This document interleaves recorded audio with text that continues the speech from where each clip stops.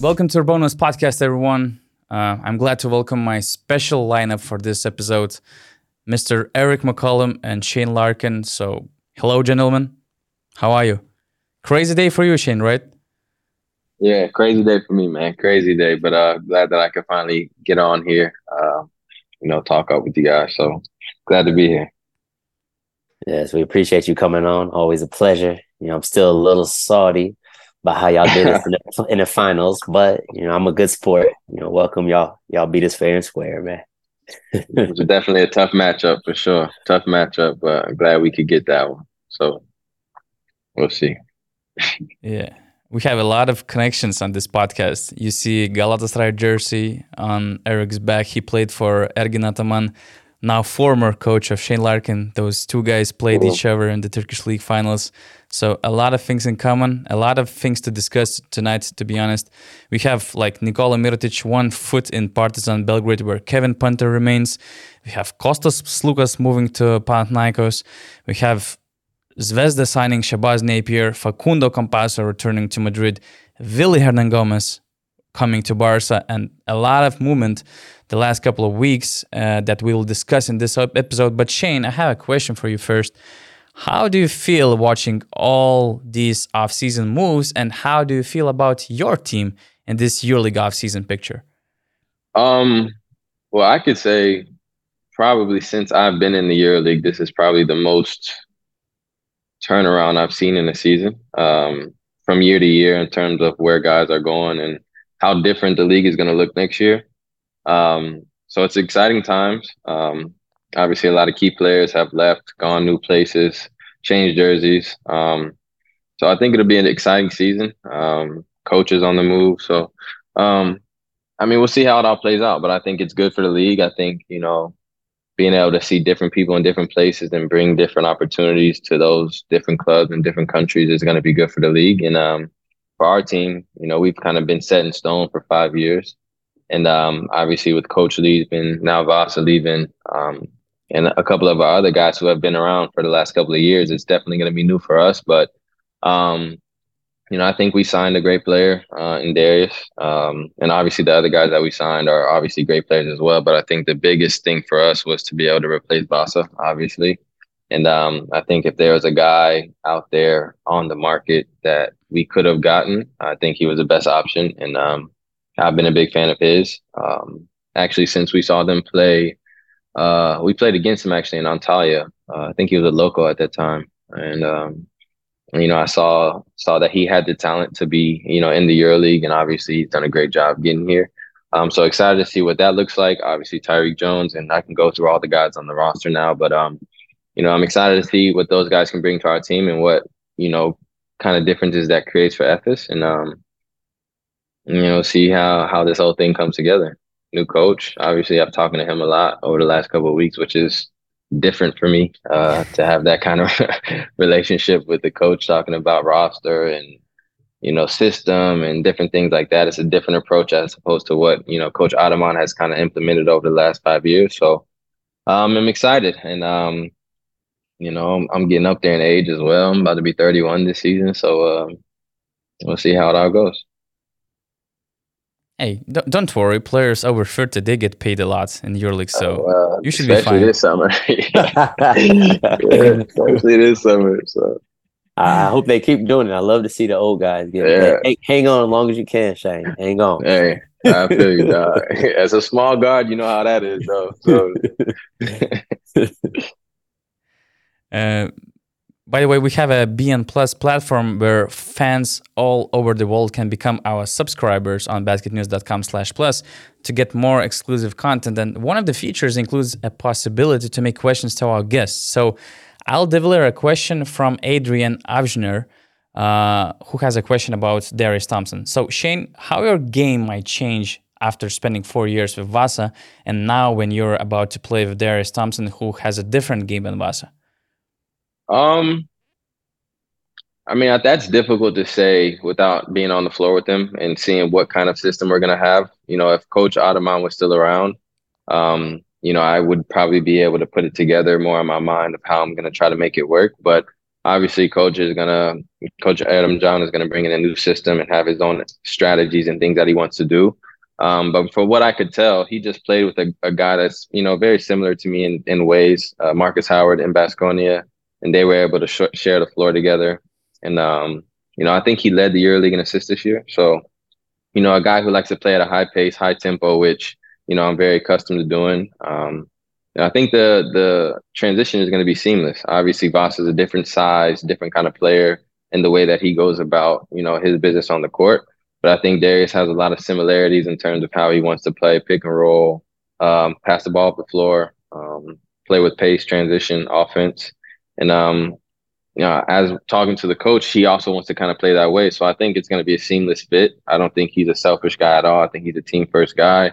And, I'm just excited to see how it all fits and works together. Yeah, I think you're going to love playing with him. Just from some of the stuff like I had as a backcourt mate with him.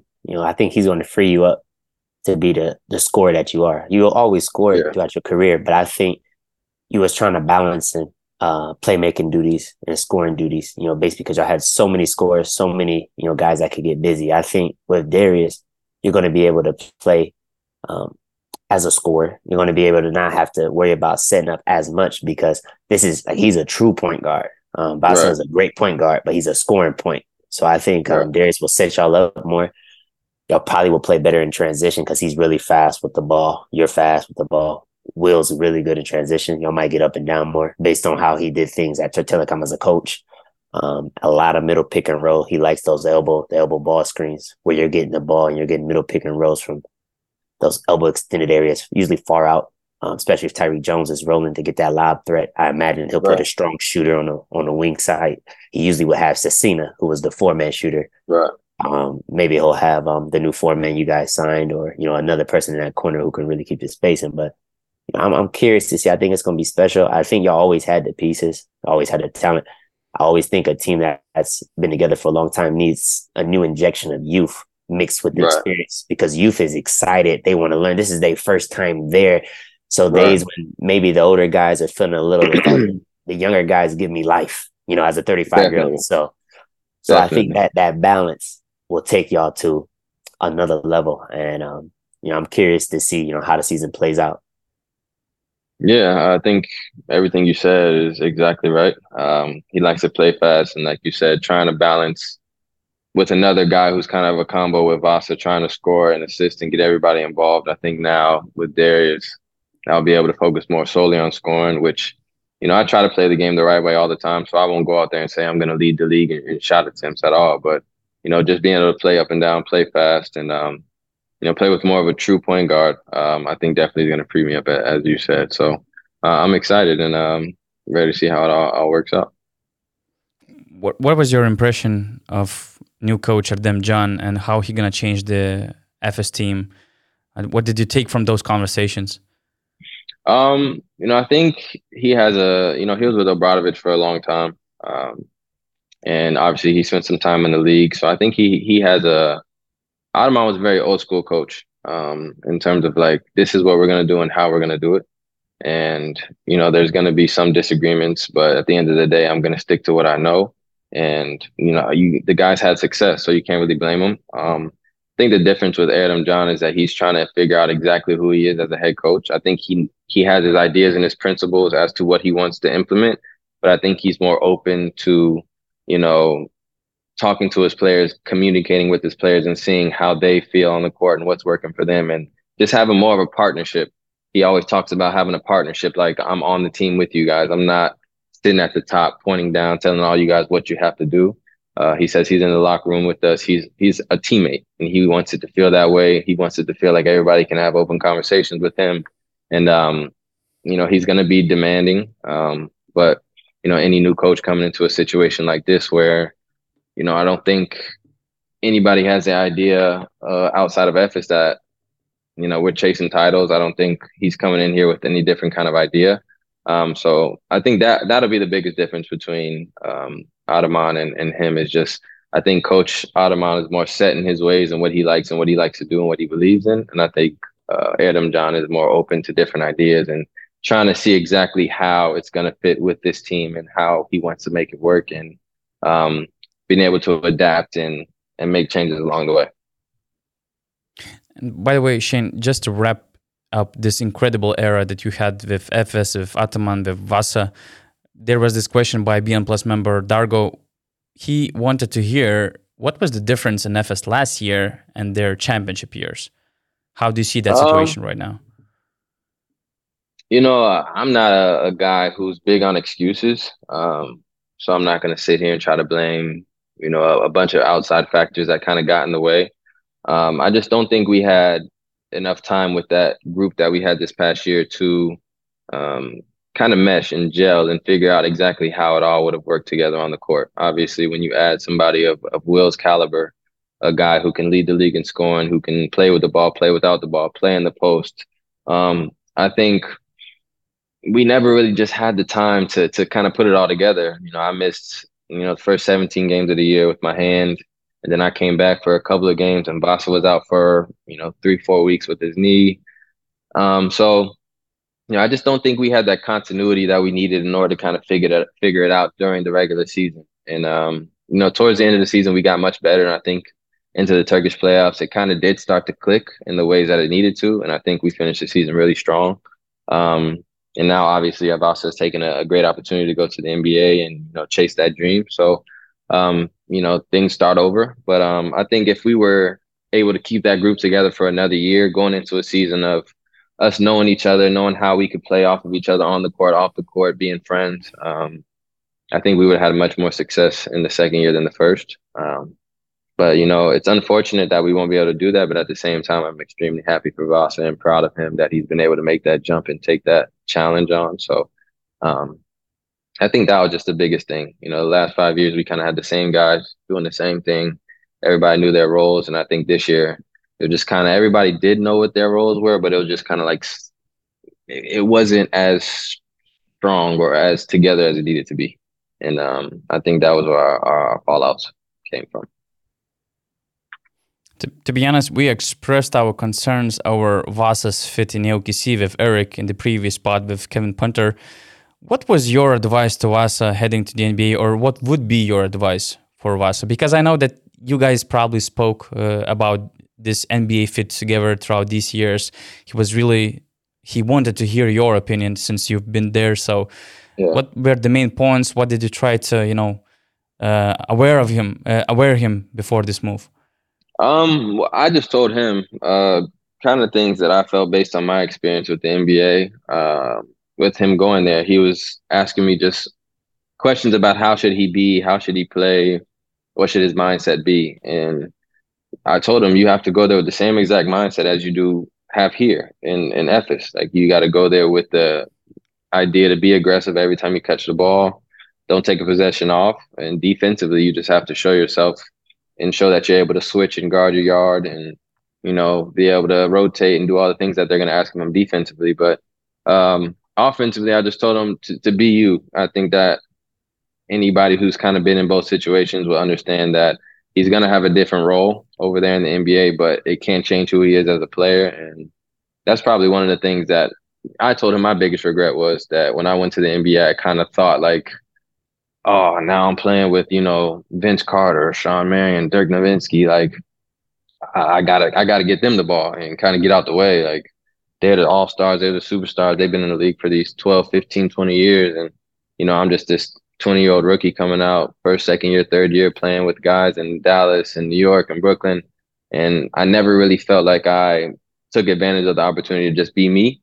And that's what I told him he doesn't want to feel. You don't want to feel like you didn't go over there and try to be yourself. You don't want to go over there and be like, oh, now I'm boss of the past first point guard who's just going to not be aggressive and take my side step threes or whatever the case is. You have to go out there and be you, because if you're not going to do that, you're going to regret it at the end of the day. So that's kind of just been my advice to him, is just be yourself, be true to who you are. And what's the worst that can happen? Like, you come back to Europe and you're the highest paid guy and you're going to whatever team you want to go to. Like, what's the worst case? So just go out there, be yourself, play hard, be you, and kind of see how it goes.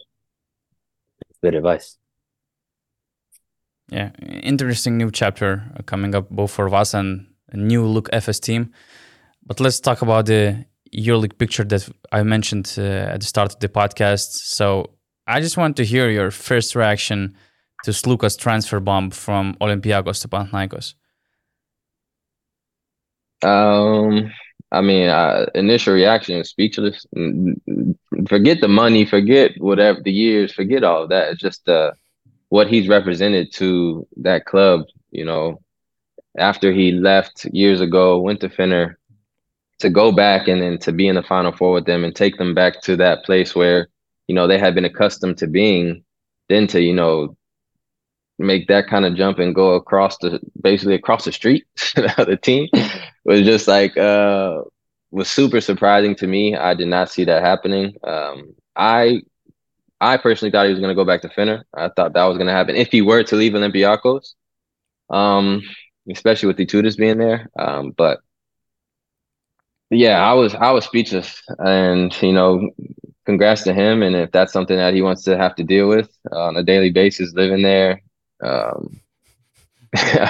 good luck. And I hope he has a lot of success this season. But hey, man, I've seen those. I haven't even lived there. I haven't been part of that rivalry, but you can just see it from the outside, the passion, the how much it means.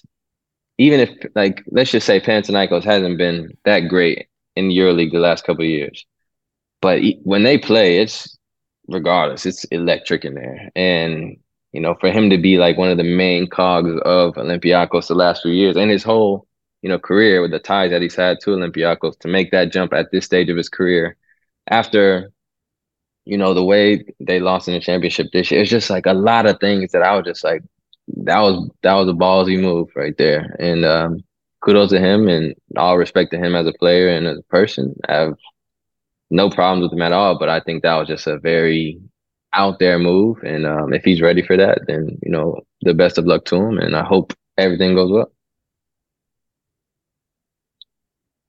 Yeah, for me, there was 3 things that stuck out. I always try to look at things as a player and then, as a GM or as the team. So as a player, just with the rivalry, like you mentioned, the hostility, the things going through, I'm thinking not only my player, I'm a father. I have 2 kids. There's certain things that I don't want my family, my kids to have to deal with. And that was one of the reasons why I thought maybe he wouldn't go to Panathinaikos, just because that day-to-day hostility that he would receive, that his family would receive. And, you almost feel, I played in Greece. Sometimes when things get going between that rivalry, you almost feel unsafe. And, and then another thing that gave me pause was his age. I figured at 33 years old, he would think, I spent so many years in my youth at Olympiacos, all this time, I'm probably not going to leave, just because we had success. We're right there. We're inching closer and closer to that title. But then the other part of me was the minutes, how Bartzokas does things. He does an excellent job, but I don't think no player wants to play 10 minutes in a row and then sit out 10 minutes in a row and then play 10 minutes in the third and then sit out the fourth. There was times throughout the game where he, for sure, was an excellent coach, did great, but sometimes guys are hot or in the flow and he'll sub them out and continue with that same rotation regardless of what's happening in the game. And that's something that could be really frustrating, when you're rolling. We saw it with Isaiah Cannon when he was hot against Madrid. I feel like maybe he should have on the court more. He was dominating the game. He was out in crucial moments. These are things that were happening throughout Sloukas throughout the year, and he's feeling like, I'm the captain.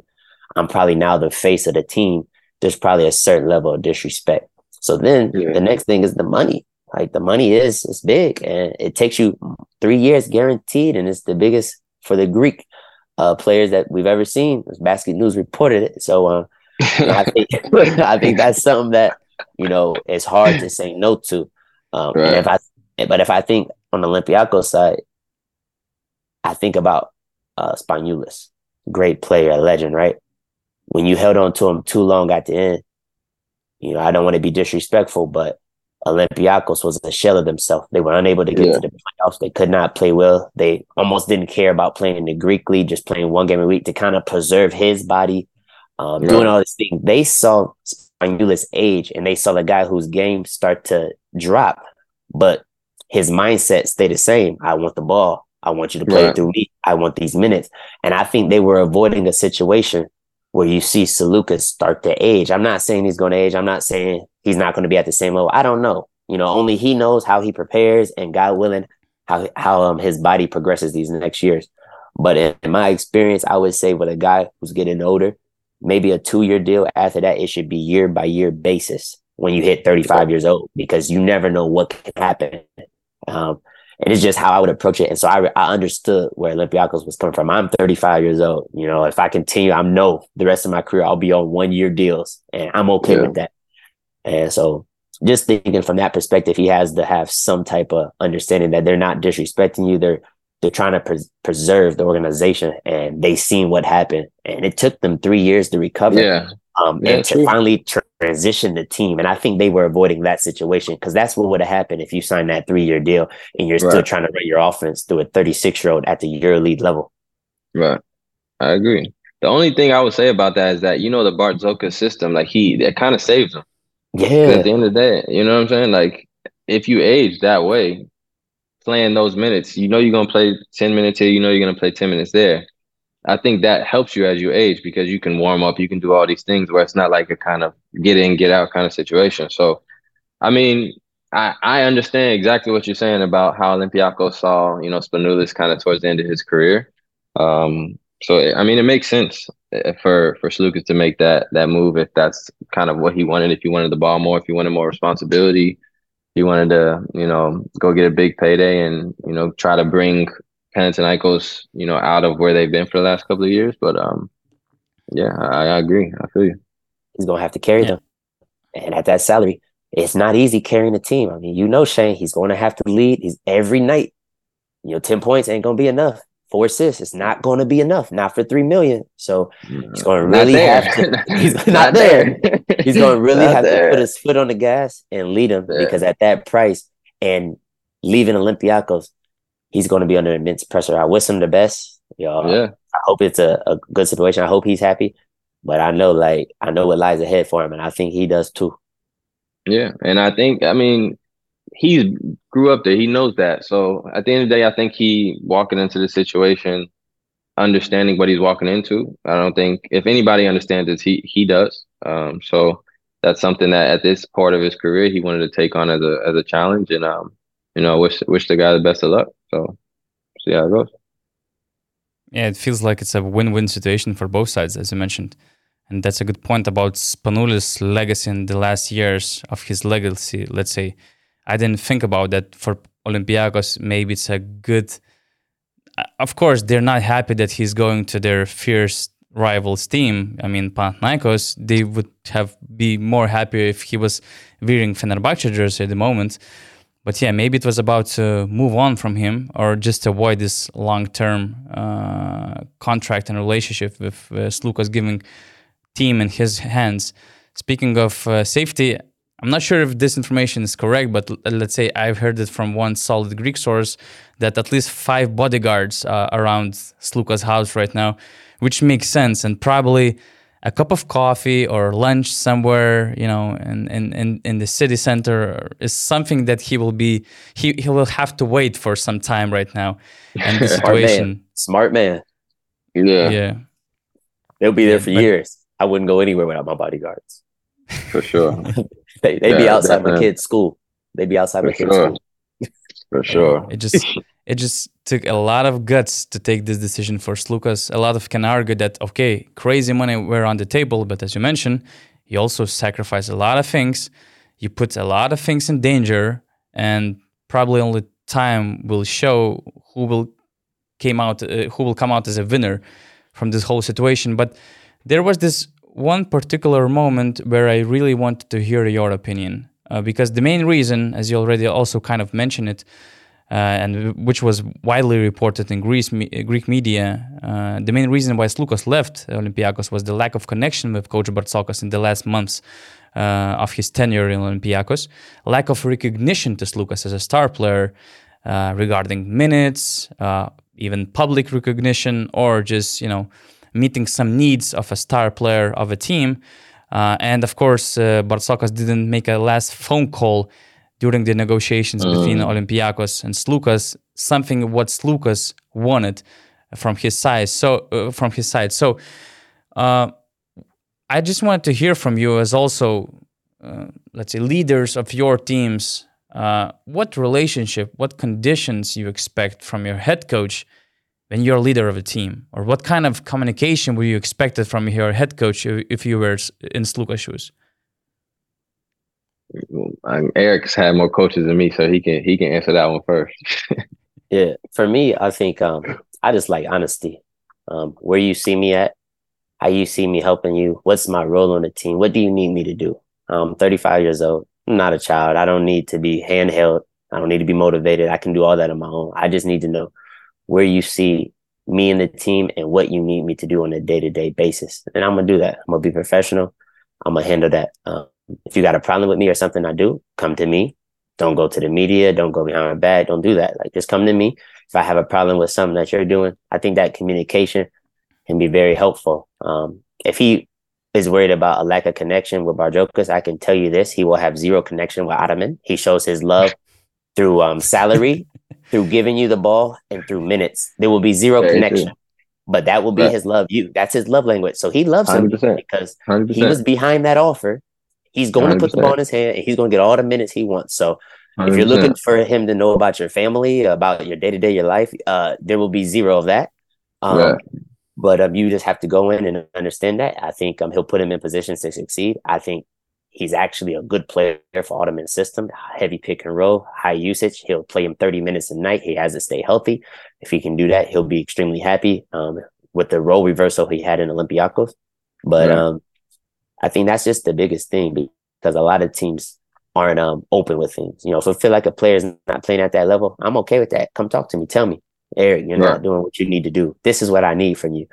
And I think that makes the team better, because if you can have that conversation with me and you can do that with me privately, you can do it with me in front of the team, then that allows you to be able to speak to anyone like that, because they'll see that you're coming at Errick McCollum at that, or Shane Larkin. Dang, he talked to Shane about him needing to step up. I know I got to get my stuff together. And I think that's kind of where it all starts and where you can build on that. And you just have to know the type of character and person you're dealing with, because everybody can't handle tough coaching. But if you get the right, if you're a leader of a team, and if you're somebody who's supposed to be the focal point of the offense and the voice, then you need to be okay with being coached hard, so that you can also, you know, lift up your teammates and coach and lift. And when the coach isn't paying attention or doing certain things, you can go there and be there for him, because the coach can only talk so much. Like, eventually players tone him out, and you need a leader to step in and do that. That's why vets are important. Yeah, I agree with everything Errick said. I think just having that open respect for each other of exactly what you expect from me. Just tell me what you need me to do, how you want me to do it, and I'm going to do my best to do that. Obviously, I think being a leader, your leash is going to be a little bit longer just because of who you are and what you represent to that team. But as long as the coach can be honest with you about how he's feeling about what you're doing and what he needs more of you or less of you, I think that kind of creates that, you know, a two-way street where you can go back and forth and form some kind of relationship that, you know, leaders or guys who are on teams that are, you know, more important, will feel comfortable about. And I don't know exactly what went on with that whole negotiation with Sloukas and Bartzokas, but you know, I think if they would have had that conversation, maybe it would have been better, or maybe that the situation wouldn't have happened. But yeah, I think just having open communication and exactly what you expect from one another is what makes that transition seamless. Yeah, Shane, you were in kind of similar situation at the end of the season with Efes in the EuroLeague, and there was, you know, this famous tweet about you playing 20 minutes in the basically the most decisive game of the season, which decided the fate of the missing EuroLeague playoffs for Efes. I believe that you guys didn't talk the situation out with Coach Ataman, right? So how, I mean, when you kind of feel there's a need of explanation or just conversation to clear out the whole situation, you know, what to do having that kind of coach, that type of coach, who's basically you're speaking to all, but you need answers as a player, to calm yourself down, just to feel confident with your position. How did you try to get out of that situation? How did you try to read that situation at the moment? It's always Errick can tell you. And coach doesn't explain much to you about what he does. He does what he does, and what he believes in is what he's going to do. And for whatever reason during that game, he felt like not having me on the floor was what he thought was going to give us the best chance to win. So I think it just depends on who the coach is and what your relationship is. Like I said, Ataman isn't the kind of guy that is going to come to you and explain to you why he did this. Often he may do it very randomly, one off, but he's not the kind of coach that you're going to have that open dialogue with on a day-to-day basis as to what you're thinking of, how you're feeling, or what your body like. It'll be, maximum 45 1-minute conversations with him about how do you feel, how's your body, can you play? Yeah, and that'll be it. Or how do you feel? Do you want to come off the bench? Do you want to start?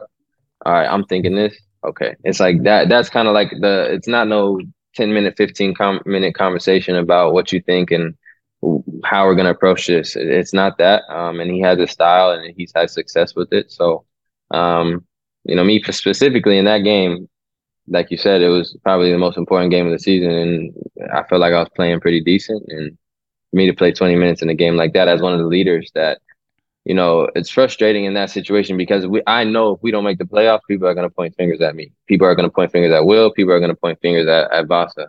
So if that's the situation, I feel like those guys should kind of be on the floor. And in that situation, I wasn't. And I played whatever amount of minutes I played in that game. And it was just frustrating. And, I never say anything on Twitter. I'm not a big social media guy. I don't do any of that. But at that point, when it kind of hit set in stone that we weren't going to be in the playoffs, at that moment, I was just like, all right, man, I got to say something, because it doesn't make sense to me. And I just want to see if other people feel me on this. So that's kind of why I put it out there. And obviously the responses were whatever they were. But that's kind of just how I went about that process. And obviously you wake up the next day and it is what it is. It sucks that you're not going to be in the playoffs, but just kind of move on and focus on the next opportunity.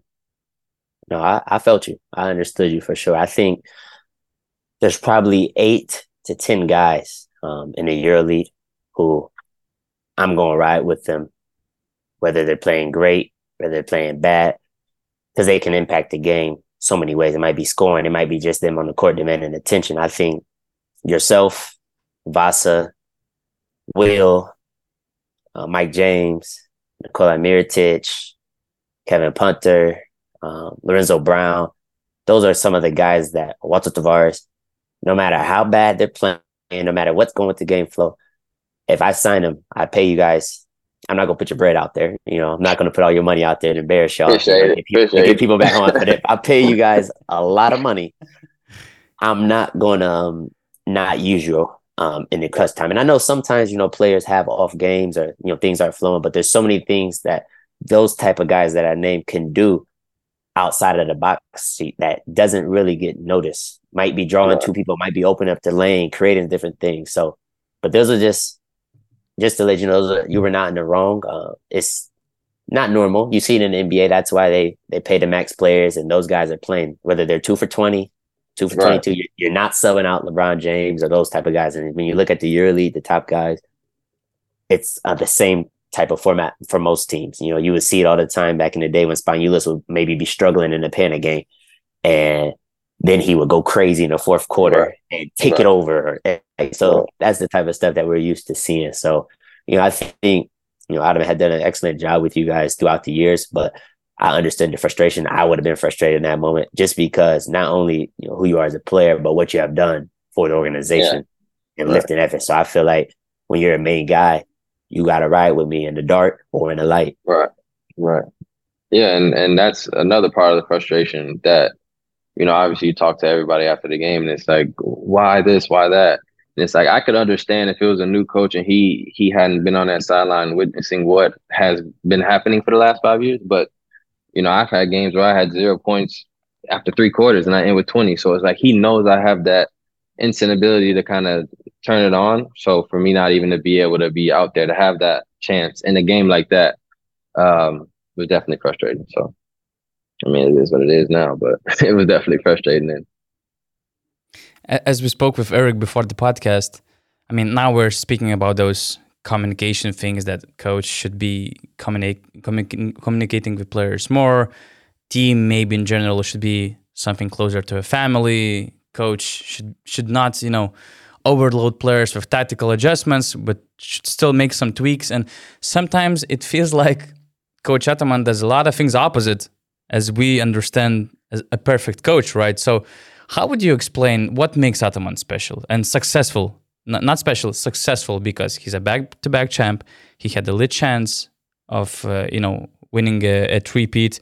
He had a lot of success in Turkey, in Eurocup champion with Errick and Galatasaray. What makes him successful? What's the main secret of Errick and Ataman? I think the best thing that Ataman does is I think he understands talent. And I think he knows his system, and he sees guys who can be successful within that system, and he brings them there, and he kind of just says, go. And however that happens, he kind of tries to form it after that.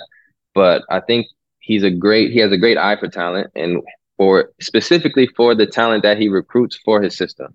And I think once he gets those pieces in place, he kind of allows those guys to kind of just go. And then based on the success or the failures of that initial go, he kind of forms it after that. And I mean, I was with him at Efes for 5 years, and the first season I was coming off the bench pretty much all season. I was not in the rotation because initially he was like, go. And I wasn't going the way that I should have been going. So at the end of the day, he was like, all right, you're not playing the way that I like you to be playing right now. So you're going to come right over here and sit next to me. And we're going to go with Roddy and Kruno and Vasa. And we'll continue to give you opportunities until you find that. However, if you're not going to be the guy that I want you to be, I'm not going to throw you out there for those 25, 30 minutes. And I think eventually, obviously, we found that rhythm and that continuity. But I think that's his strongest suit, is that he gives players confidence in terms of allowing them to be out there. And if you have a longer leash, to make those mistakes and kind of work through those things, so that, once you do find yourself inside that system with those players on that roster, you can kind of go out there and be free and not play with, that mental block in your mind, that every single mistake you're going to make, you're going to come out. And that's, Errick could probably tell you, it's only a couple guys on the roster that have that with Ataman. But if you do get that with Ataman and those players are playing at an elite level, his teams have that success, which is why he won a chip with Errick and why he's won some championships with, me and Vasa kind of being the head of the snake the last couple of years. So I think that's what makes him successful. I think that's his greatest talent, is that. No, you hit it right on the head. Number one, Ataman is the best GM in Europe.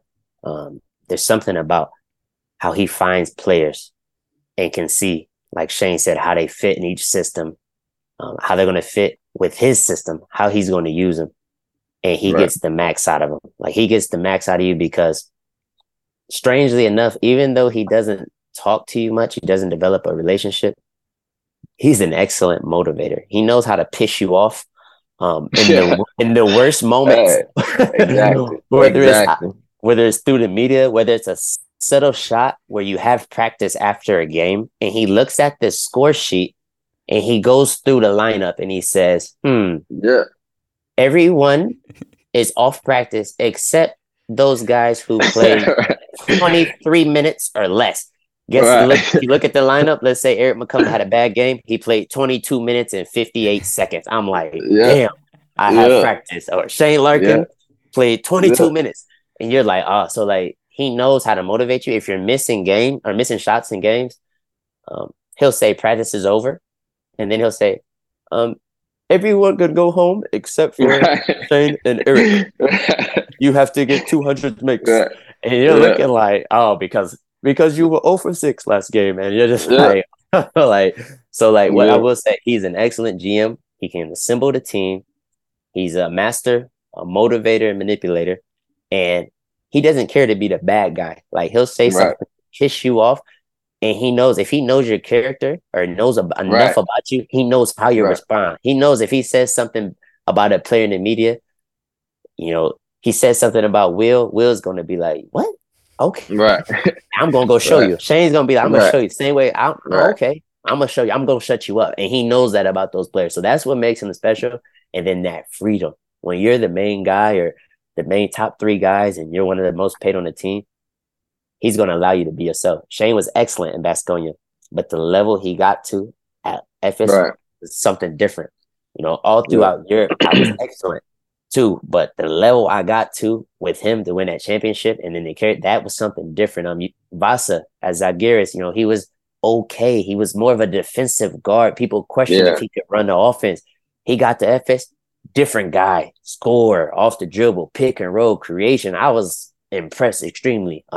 So you look at these guys and he's really good with guards and getting the most out of them. And I think you're going to see it with Jerry and Grant. I think you're going to see him really make some noise this year. Sloukas obviously is a guy who, does good throughout the years. I don't think that will be a surprise to see him playing well, but that's what he does. He's a guard whisperer when it comes to getting guys who can play at a high level, who can create their own offense and letting it rock. Right. Yep. 100%. What do you think of Panathinaikos off-season moves? He brought Kostas Sloukas, Jerry Grant, Luka Vildoza, Kyle Guy, Yanis Papapetru, Dinos Mitoglou, Kostas Antetokounmpo, Matthias Lezort, and from what I hear, they're like still 1 or 2 moves away from completing the roster, and they might be some big names, big players. Does this team has ingredients to be successful, particularly Ataman's team? And if they're finally, after all those years, they're ready to match Olympiacos' dominance in the Greek league and maybe to challenge their dominance in the Greek league? One thing is missing. He has the guards. He has the fan support. He has the budget. He has the tradition, the power, the team with respect. It's the shooting at the big position. What made him so successful those years in Efes is he always had a 5-spacer, someone to keep the paint open so that Shane and Vasa could get in there and could create. There's a pick and pop option. You can't be too aggressive on the pick and hedge or trap, because if you do, Tibor Pleiss can pop and kill you from that jumper, from that mid-range, from that 3. You look back before that, it was Sertaj Sinali, who was at Barcelona. He was the guy that destroyed teams, in that pick and pop. Ataman's offense is predicated on the 4-man that can shoot the skin off the ball and the 5-man who can stretch the defense. Right now, they're missing that 4-man shooter and that 5-man pop guy. Until they get that, his offense will not thrive because there will be no space for the guards to create, and people will be able to be aggressive on those screens or pack the paint in certain opportunities when they have. So I need to see that 4 and 5 that can shoot get signed and then I'll think that they're ready to take that leap and to be a contender for the playoffs. And to be honest, just make it short, I was surprised that he didn't bring Mike Tobey. When he was available on the market, I thought that Mike Tobey could be a perfect piece for Ataman's center lineup. So I was surprised to see Tobey going to Red Star, not to Panathinaikos. And from the current market, looking at centers who can stretch the floor, the list is not too long. So they might need to be creative with those big men who can stretch the floor. And it might be not easy, but since Panathinaikos is willing to open their wallet, they still might find some good solutions. Yeah. I think Errick hit it on the head. I think being able to find that spacing at the big position with the 4 and 5 allows those guards to be able to, have the space to get downhill and drive and kick in and kick and pass out to the 3-point line to whoever's out there. And that's what made our offense so dangerous over the last 5 years, having 5 guys on the floor who can shoot at all times because you don't really know where to help from.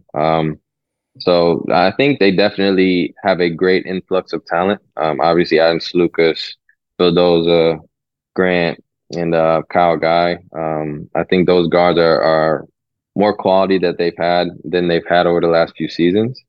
I'm not saying those guys are bad players. I just think as a whole collective, I think they have a better group at the guard position. I think Lezort gives them something similar to what they had last year with Papianis, but just a different kind of like beast kind of like energy, which he would definitely play with the fans, play up that energy in the building.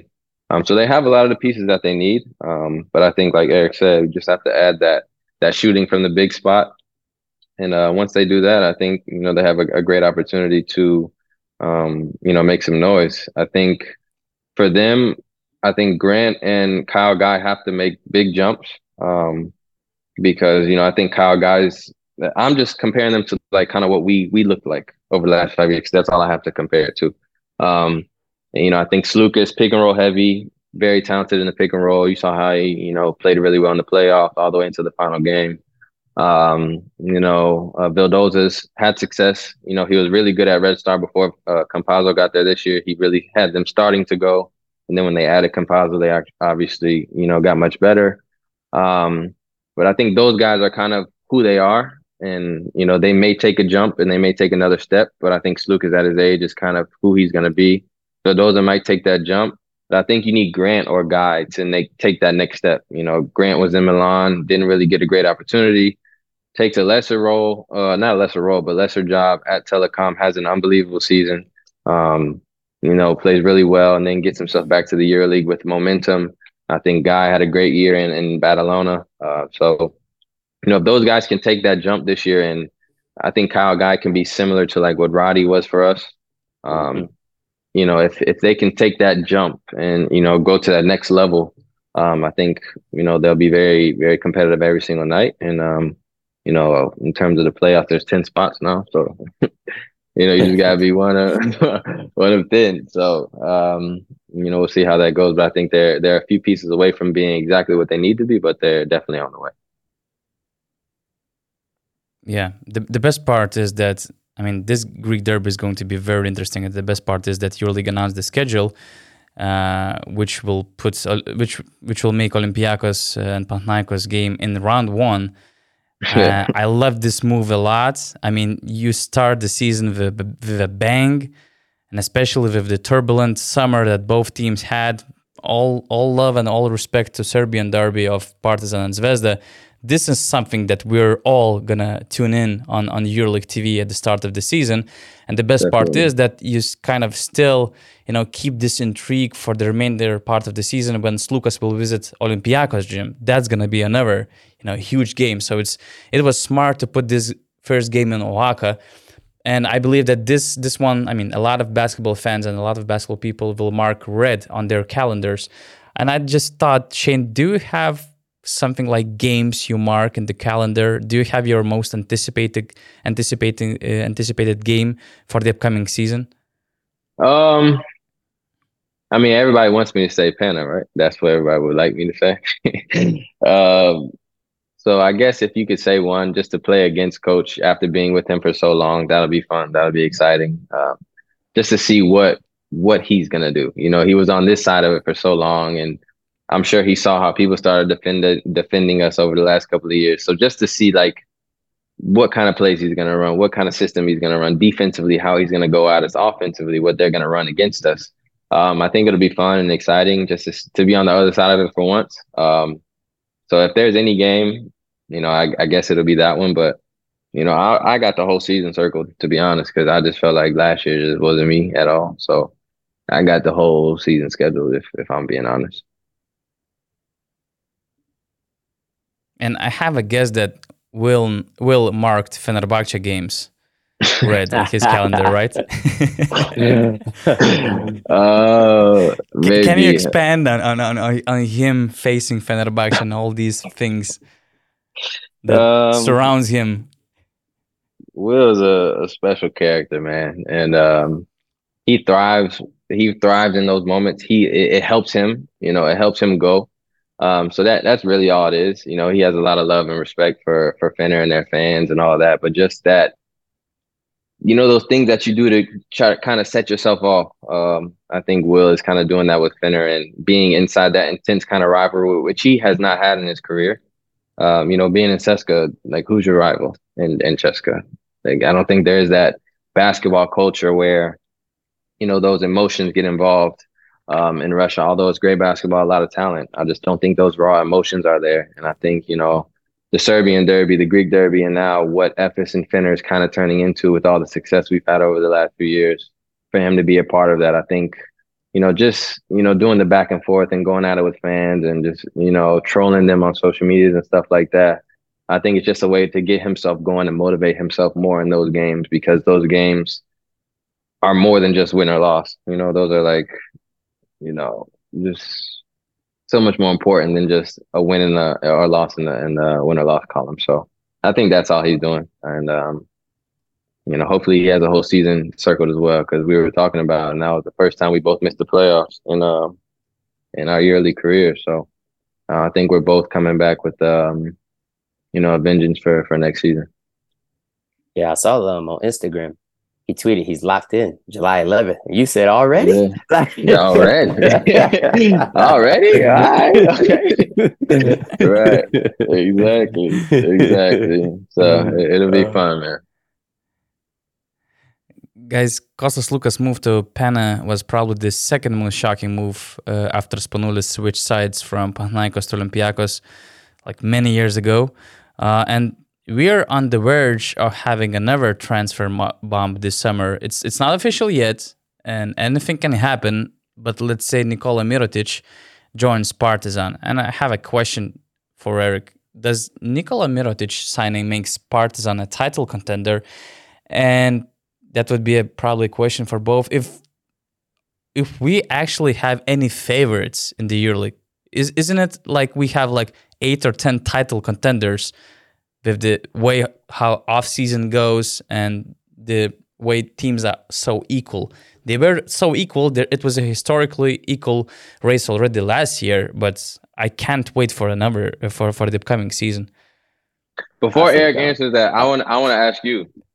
I want you to answer that first. Who would be, if going into next season, there's been so much turnaround in EuroLeague.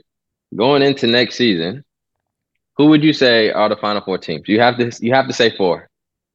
You have to say 4. Who would you say? I can't name It's 4. tough, right? I can name 8 or 10 teams. Exactly. We had the same Exactly. question in the previous part, and I was like, there's no lock. Yeah. There's no Final Four lock.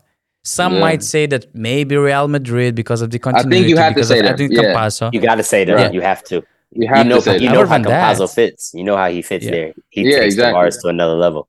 Yeah.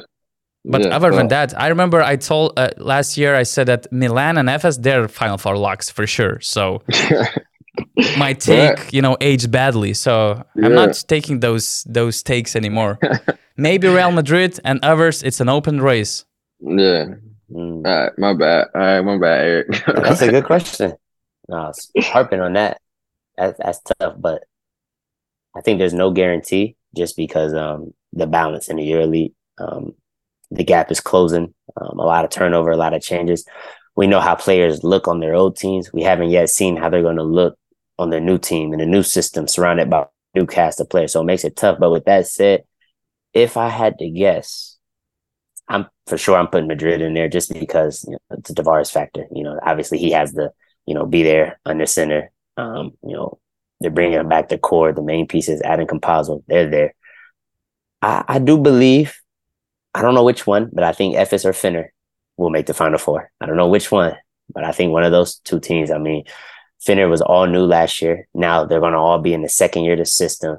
Guys are going to know what a Tudis wants. They're adjusting. They'll be there. Efes has a new coach, but they have their core returning. So all those guys know how to play together. Everyone will adjust accordingly. People know their roles. It will be easier fit, even though it's a new coach.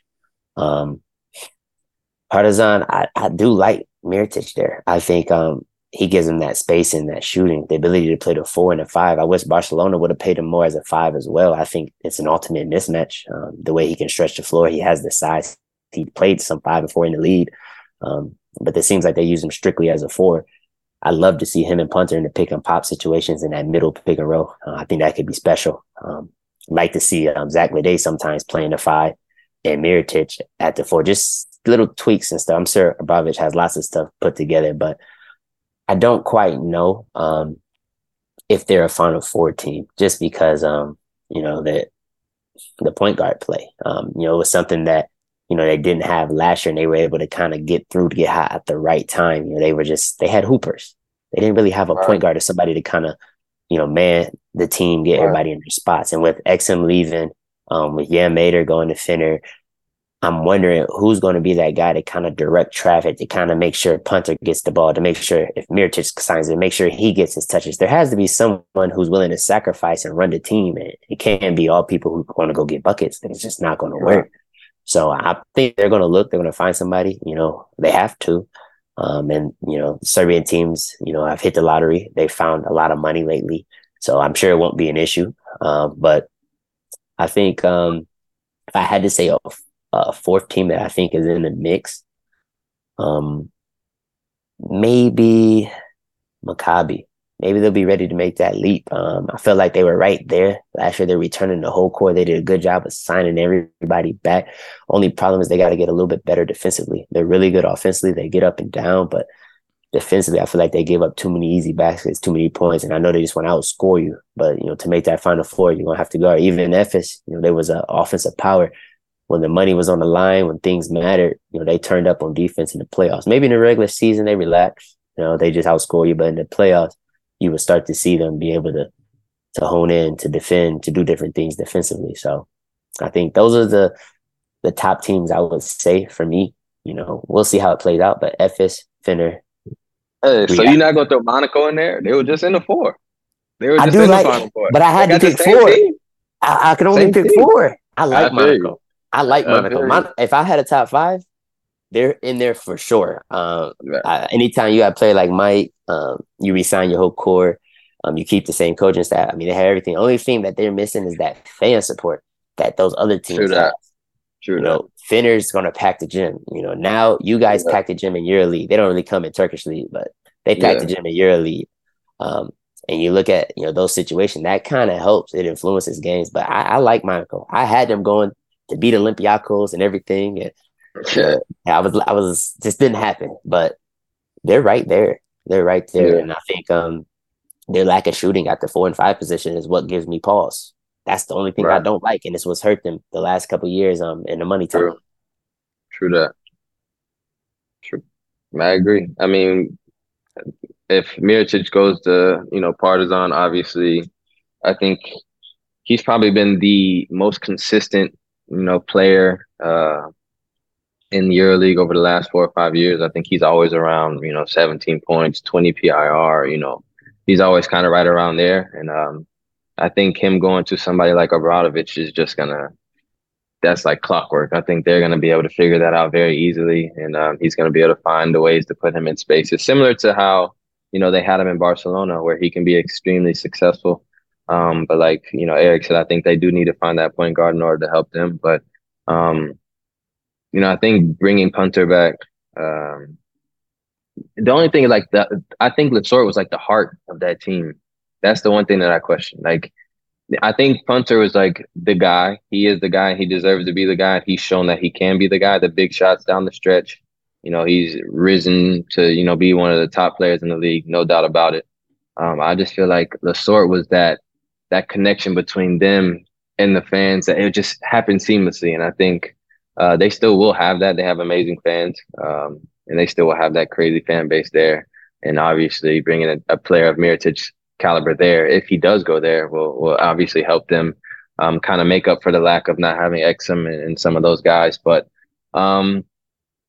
I think you have to see who else they sign in order to call them, championship contenders right now. I think they're right there. They just need to figure out who their point guard is going to be, and I think they're well on their way. And in terms of the Final Four and trying to pick those teams, that's tough. If excluding Efes, let's just say I don't go Efes because I'm there. I think you have to say Madrid. And then it really is a toss-up. It really is a toss-up. I think Maccabi is right there. Monaco's right there.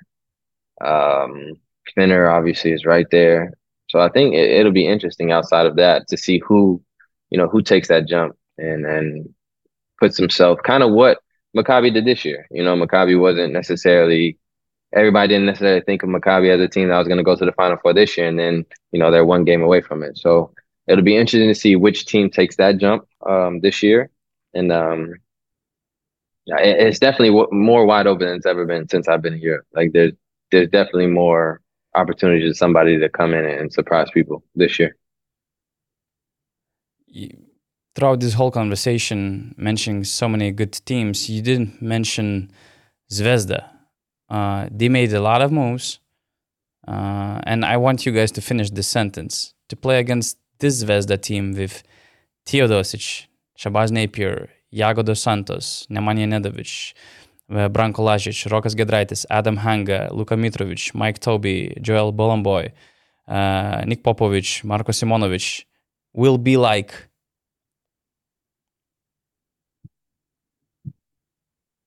One word will be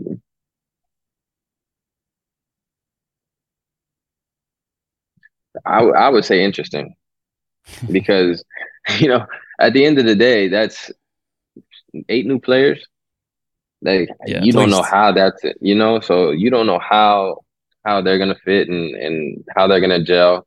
But in terms of talent, I mean, they're right there with anybody. You can't, look at their roster and look somewhere else and say that team's way more talented than them, because I think they did a great job of bringing in veteran guys that know what it takes to get over the hump. And then they also have that young influx of young guys that are hungry to prove that they are willing to or ready to make that jump and perform at a high level in the EuroLeague. So I would say interesting. I don't know what other word I would use for them, but they definitely have the talent. They definitely will have the fan support.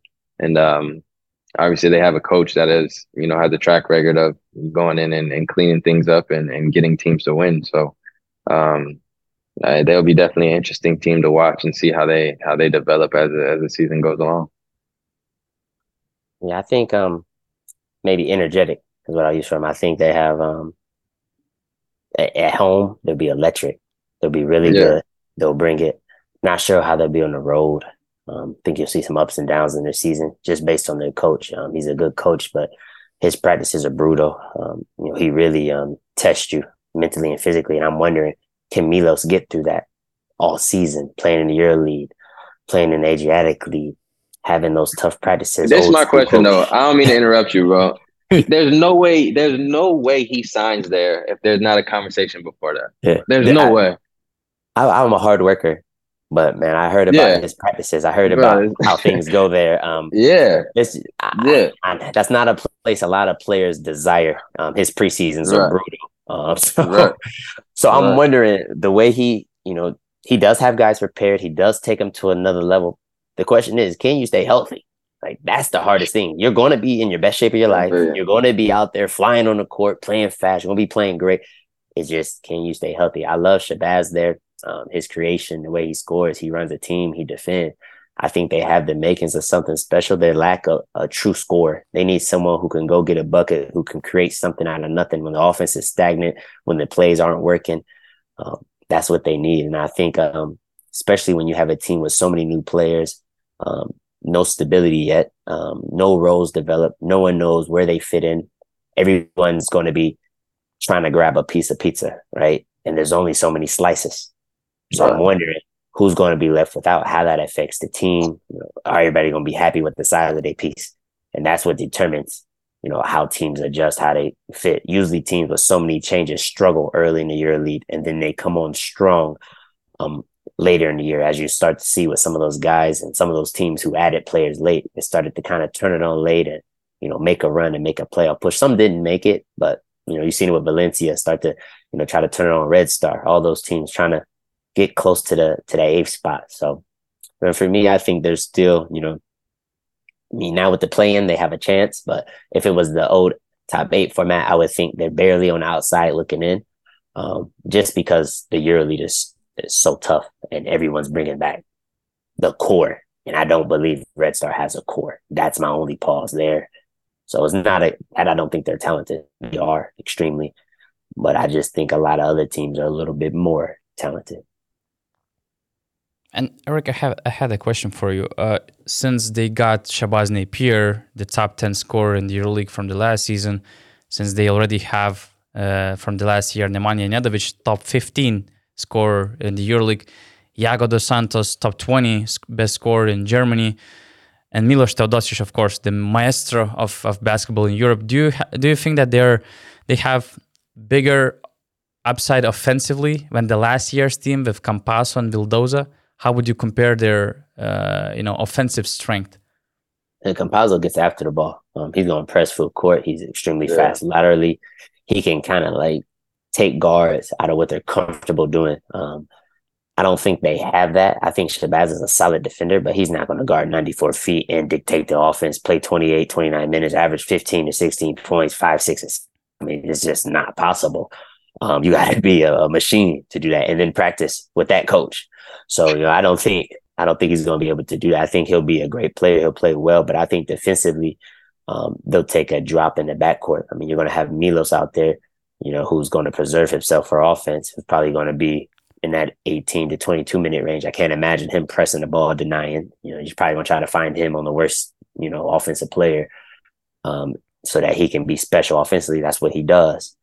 And then Shabazz can guard, but Red Star is a team that likes to press. They like to be physical. They like to change the game, and that mentality is bred into the Serbian players, young Serbian players. So when you play the experienced guys, Nedovic isn't pressing full court. Milos not present full court. Like, it takes away from their identity. So I'm sure they can sub and play those guys, but you bring in Milos, you bring in Shabazz, they're going to play heavy minutes. So I think now this is a year you're going to see them transfer to more of an offensive team, which is something you don't really see in Red Star as a Serbian team. They're a team that usually struggles to find points, and they usually are one of the best defensive teams in the EuroLeague. And I don't know if that's just because of their pressure or their lack of pace and their patience on offense, because they can't find early shots in offense. So, but I think you'll see maybe a tide turn there and Serbia start to look for a little bit more offense. Guys, we mentioned a lot of big names in this podcast. Sloukas, Mirotic, Shane, Will, a lot of EuroLeague stars. There was a lot of movement during this offseason, but what would be the most underrated move of the EuroLeague offseason so far? Underrated move. For me, I'll say it's probably something that people aren't going to consider, but it's underrated. It's something you don't expect. I think Carson Edwards going to Munich. I think he can play. I've seen his talent. A lot of people don't know. They probably question, but I mean, he can score. He's fast. He's quick. He's strong. He's explosive. He can shoot at range, off the bounce, catch and shoot. He gets to the hole, finishes left or right. He reminds me a lot of Shane, and you see those similarities. I'm thinking Munich is a chance he's going to get to show himself. I feel like there should have been more minutes for him in Fener. I feel like he was not utilized properly. And when he did get opportunities, he showed what he could do. In the crunch time, that showed me that the coaches knew what he was capable of. In elimination games and do or die series against Olympiacos, they trusted him. I'm thinking he's going to take a leap. This was his first year in Europe. He's adjusting not only to the style of play, but being away from home, seeing how things work here. Expect a big leap for him and expect him to make some noise in Munich and, probably to return to the top ranks or the top EuroLeague team next year after a dominant year. He'll be a top 5 or 4 scorer. I'd be shocked if he wasn't. Yeah. I would say more so Lasso to Bayern was probably the most underrated move, because I think he's going to go there and implement his system that had been so successful in, Madrid for so many years. And having a guy like that, Carson, to be able to, go there and have the opportunity to be exactly who he wants to be is exactly what he needed, I think. So I think he's definitely going to have the opportunity to go there and have a big year. And I could definitely get behind that being probably one of the most underrated signings of the summer. Yeah, Carson is a good pick. And Who's yours? Who's yours? I also had Carson on my list, but I want to be original as well to put another name, and I really liked James Webb signing by Maccabi Tel Aviv. In the markets where it was really tough to find a good foreman who can stretch the ball, who can also play a lot of off ball for their great backcourt of Wade Baldwin, Lorenzo Brown, and whoever gonna join them as well. I really like James Webb. I think that Maccabi made a steal in my eyes. Great off-ball player. He was averaging like 8 points, 4 rebounds, and 38% of three-point shooting. 41% of his points in catch-and-shoot situations. A lot of points from cuts, putbacks. That's something what Maccabi really needed. It's gonna be his sophomore year in EuroLeague, so you can expect that he's gonna be more matured, more polished, and will help Maccabi even more than he did in Valencia. And I already loved what he did in Valencia. So he turns 30, so he's at his peak. He should be a really nice fit to Maccabi. Yeah, I like what Maccabi's done. I think Maccabi took a step last year, and I think, with some of the signings they've done, bringing back Nebo is big for them, I think. So I think they definitely have done a great job this summer and fine-tuning their roster and seeing what they could do next year. And just a very last question I had to both of you. NBA introduced in-season tournament format a week ago or something. And since you've been of both sides, and the idea was to bring some, European football spirit to the NBA game, how do you feel about the format they presented? Don't you find it too confusing? Because me as a European, I really felt weird about them playing something like groups. I mean, I don't even understand what they're doing it for. Like, what is the purpose? Why are they doing it? Just for what? To give a chance for smaller market teams or just smaller teams in general to win some trophy during the season, but what does it really change? Yeah, exactly. I think it's for money, like for ratings, to create more games, more TV streams, more do or die scenarios. I think they're trying to do it to keep the ratings high and to give a different flair. The NBA is constantly trying to be innovative and trying to do things new, but I don't think it's necessary. I think the NBA brand speaks for itself, but it's going to be very confusing for fans because they're not used to this type of format like we have in Europe. Like, I would have put a game in, like how they've been having game in London, Paris, or I would just continue to put more games in Europe as opposed to an in-season tournament that I don't think, I know a lot of guys in the league. I don't think they're going to be so, like, motivated to, we got to win this tournament, Like, I think they're just going to look at it like, all right, well, we got to go play this, so let's go play, see what happens. Because, like, the monetary incentive, they're all making good money. So, like, sure, it's going to be more money that you could win with the situation, but I just don't see the overall landscape of what it does to push the game or push the brand further. I didn't get it, but I mean, we'll see how it goes. It could end up being, exciting, and we'll see. I think it gives something extra to the fans, but fans like to see more games. They like to see people in clutch situations, but like you said, guys are making 50, 60 million a year. To make 500,000 to 600,000 net, because it's 1 million.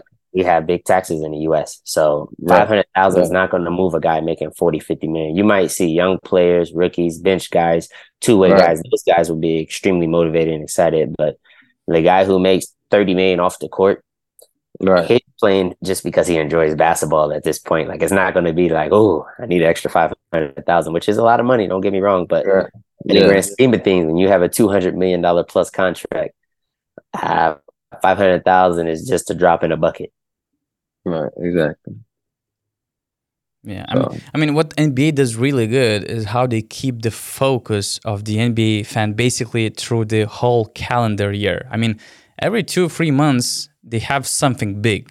There's the start of the NBA season. There was Christmas games, All-Star game, trade deadline, end of the regular season, play-in tournament, playoffs, NBA finals, then NBA draft, start of the free agency, summer league. And it felt like there was this, let's say, small gap in the beginning of December when everybody gonna be, cool about the start of the season. Maybe they're gonna try to find for some new ways, how to be entertained more, and maybe that's what NBA tried to do, to bring some more excitement at the beginning of this December. But maybe there were better ways, let's say, to bring that excitement rather than this confusing NBA in-season tournament and the format they introduced. I really thought that it's gonna be shorter, more clear, like 8 teams going to Vegas or something, to play 2-3 games and to win the title, and that's it. And now they have these group games,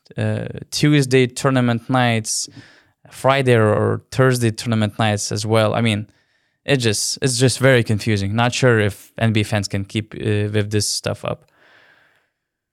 Yeah, it's very confusing, and like I said, I don't see guys in the league being so bought into it. They're like, we must win these games because we have to win this tournament. I don't think there's enough incentive on the side of those guys to, have them care that much about winning this game, even if it does come down to the last few seconds or whatever, and it's an exciting basketball game. I don't think there's much difference between that and a regular season game for those guys mentally, because like Errick said, 500,000 to, guys on those teams that are making 40, 50 million, and those salaries are only going to continue to rise. I don't know what this does for them. So like in Europe it's different. Like you win a cup, it's important. Like we won a cup. We won all the cups this year. It's important.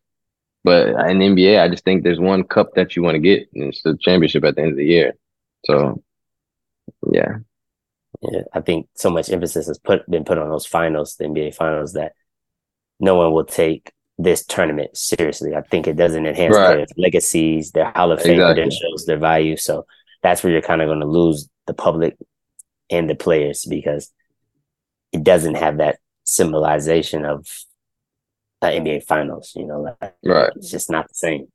Okay, guys, it was a pleasant time together with you. In Lithuania, it's already 12:30. It's midnight, but I have to admit it was worth it. And it was worth the wait of this crazy sequence of Shane's elevator situation, right? Yeah. Yeah. Just tell your wife for sure you were on the podcast. She can listen if she doesn't believe us, because 1 o'clock coming home with a baby is kind of late. Kind of late to us. Yeah, exactly. We don't. Exactly. I feel privileged. I feel privileged. That's why I'm doing all these print screens throughout the conversation and just sending my wife that, I'm doing the podcast, nothing more, nothing else. No, guys, really big pleasure to hear your thoughts, to see how you guys read some situations. And again, my whole idea is that maybe it will help, to broaden the knowledge of European basketball fans, and not just fans, but, players and coaches as well, soaking up this whole experience that you guys brought and got from the game throughout all these years. So yeah, thanks a lot for your time. Thanks for having me. Thanks for having me, man. Yeah, good time. It was a pleasure. Appreciate you coming on the show, Shane. Thanks for having me, brother. Glad to be here.